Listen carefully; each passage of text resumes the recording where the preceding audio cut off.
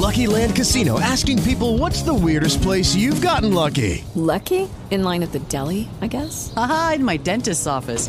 More than once, actually. Do I have to say? Yes, you do. In the car before my kids' PTA meeting. Really? Yes. Excuse me, what's the weirdest place you've gotten lucky? I never win and tell. Well, there you have it. You can get lucky anywhere, playing at LuckyLandSlots.com. Play for free right now. Are you feeling lucky? No purchase necessary. Void where prohibited by law. 18 plus. Terms and conditions apply. See website for details. Welcome to Crime Watch Daily Podcast, a daily podcast on the latest serious crimes around the U.S. Now, here's your host, Dr. Carlos.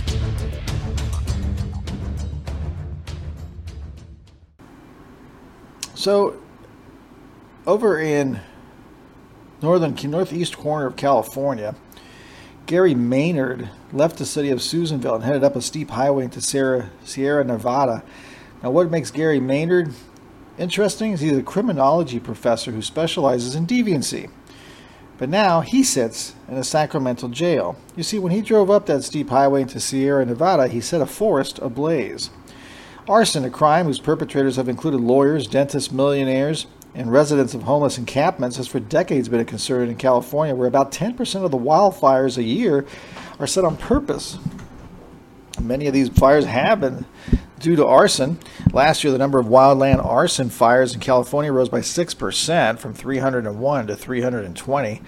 Over the past 2 months, 3 people suspected of arson in Northern California have been considered responsible for fires that burned thousands of acres and destroyed more than 200 homes. The fires that Mr. Maynard is accused of setting were put out before they could destroy any buildings, thankfully. The wildland arsonist is the most dangerous criminal in the world, according to some experts. They can burn a whole town in just an hour. But this was actually a criminology professor that was doing this. This is what throws people off a little bit. Now you got to remember one thing when it comes to types of arsonists. There's various types. There's a pyromaniac, which is only about 10% of the cases. 52% are actually revenge, people who are upset about their job or whatever else is going on, maybe the government. 12% is vandalism, tend to be in the younger age. 4% is insurance fraud. It's about 7% comes insurance fraud. And about 3%, oddly enough, is concealment, crime concealment, is the other reason sometimes they'll do arson. And then you have the psycho fire setter, the one who really gets enjoyment of watching it as well, similar to a pyromaniac, but not the same. Usually they're psychotic and delusional. The psycho fire setter, that makes up about 7%. So you can see there's a broad spectrum of different ones, but it lies heavily into the revenge category. Let's continue on. The Hopkins fire, which prosecutors said was set by a 20-year-old local resident, burned about 250 acres and destroyed 46. The man, Devin Johnson, was on probation and now faces 3 charges of arson. So he could have been a pyromaniac or a psycho fire setter. I don't know enough about him. Some wildfires in California are ignited by lightning, and the vast majority of them by natural causes.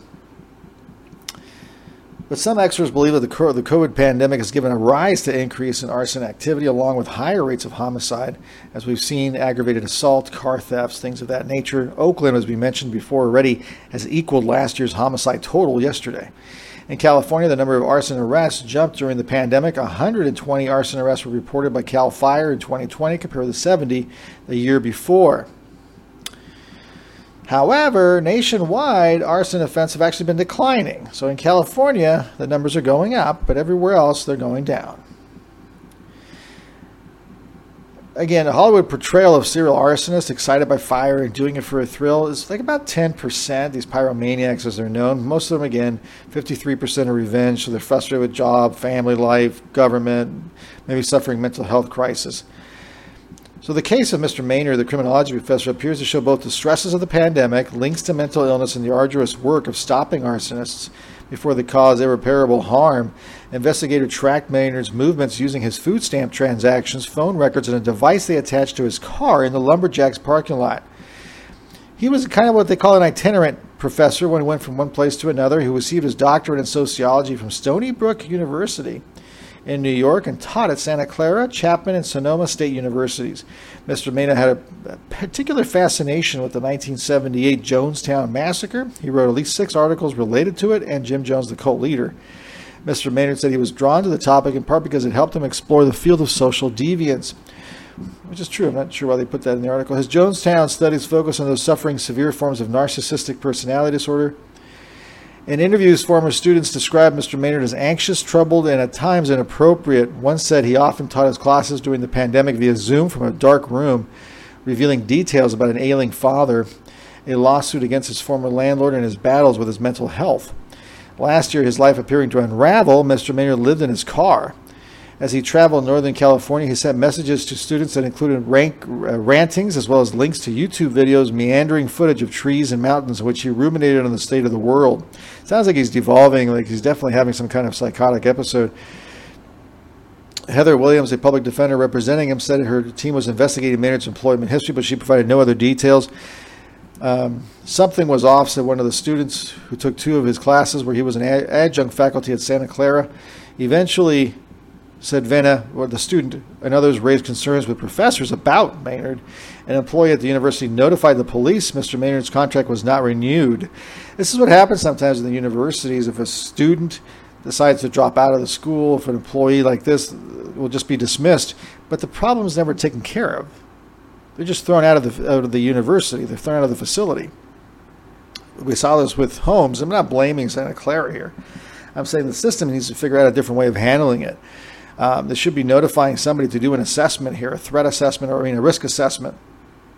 We saw this with Holmes in Colorado, where he saw, I think it was a psychologist at the school counselor, and they recommended that he needed to see somebody immediately because they thought that he was really having serious issues at the time. And when they put in the paperwork, they realized he had dropped out of school, so they just dropped the whole thing. And he was the one that ended up shooting the people in the movie theater. What appears clear is that in the final months of Maynard's teaching career, the boundary between his academic, research, and personal fascinations with fire began to get a little hazy. Officials first came across Maynard in July when responding to a wildfire on the slopes of Mount Shasta. After a mountain biker called to report the fire, an investigator with the U.S. Forest Service found Maynard on a rutted road trying to extricate his car, which had gotten stuck on a boulder. Agents photographed the car and took note of the patterns of its tire tracks. When the same tracks were found near a second fire that ignited less than 24 hours later, the lead investigator obtained a warrant to track Maynard's phone. Verizon sent coordinates for the phone's location every 15 minutes to agents who closely tracked his movements. When Maynard traveled to Susanville, they placed the tracker on his car. On August 3rd, agents followed Maynard's movements into the hills. The air was thick with smoke from the Dixie Fire, a mega fire burning several dozen miles away, which experts believe started from electrical equipment. Mr. Maynard drove into a labyrinth of rutted dirt logging roads in the National Forest and set 3 additional fires. After the 3rd fire, he was arrested. Investigators charged Maynard with setting 1 fire and say he's quite likely linked with several others in July and August, all of which were caught before they could cause the devastation that other wildfires have in recent years. So anyway, that was the kind of the topic I wanted to talk a little bit about, since we had that other, we did another podcast earlier on the Tennessee fire inspector who was caught and arrested for arson as well. So you can see a lot of times people get into the profession. Now, Maynard wasn't really into the profession of arson work. It sounds like he did a little bit of it, but he sounds more like an adjunct professor, wasn't really involved that much and stuff. But firefighters, very small contingent amount, but there's still firefighters that will commit arson. Same thing with the fire inspectors. So they look for professions where they can get into these, closer to the fire, I guess. How would you say that? So they get into that. But it's a minority of firefighters. It's a minority of fire inspectors. All this has been very small. I think there's reported roughly 100 U.S. firefighters that are convicted of arson each year. Actually, a little bit more than I expected, to tell you the truth. So it's about 8 a month. And that's the whole nation. I don't know how many thousands of firefighters there are in the country. But that's it for now. Judy was boring. Hello. Then Judy discovered ChumbaCasino.com. It's my little escape. Now Judy's the life of the party. Oh, baby, mama's bringing home the bacon. Whoa, take it easy, Judy. The Chumba life is for everybody. So go to ChumbaCasino.com and play over 100 casino-style games. Join today and play for free for your chance to redeem some serious prizes. ChumbaCasino.com. No purchase necessary. Void where prohibited by law. 18+ terms and conditions apply. See website for details.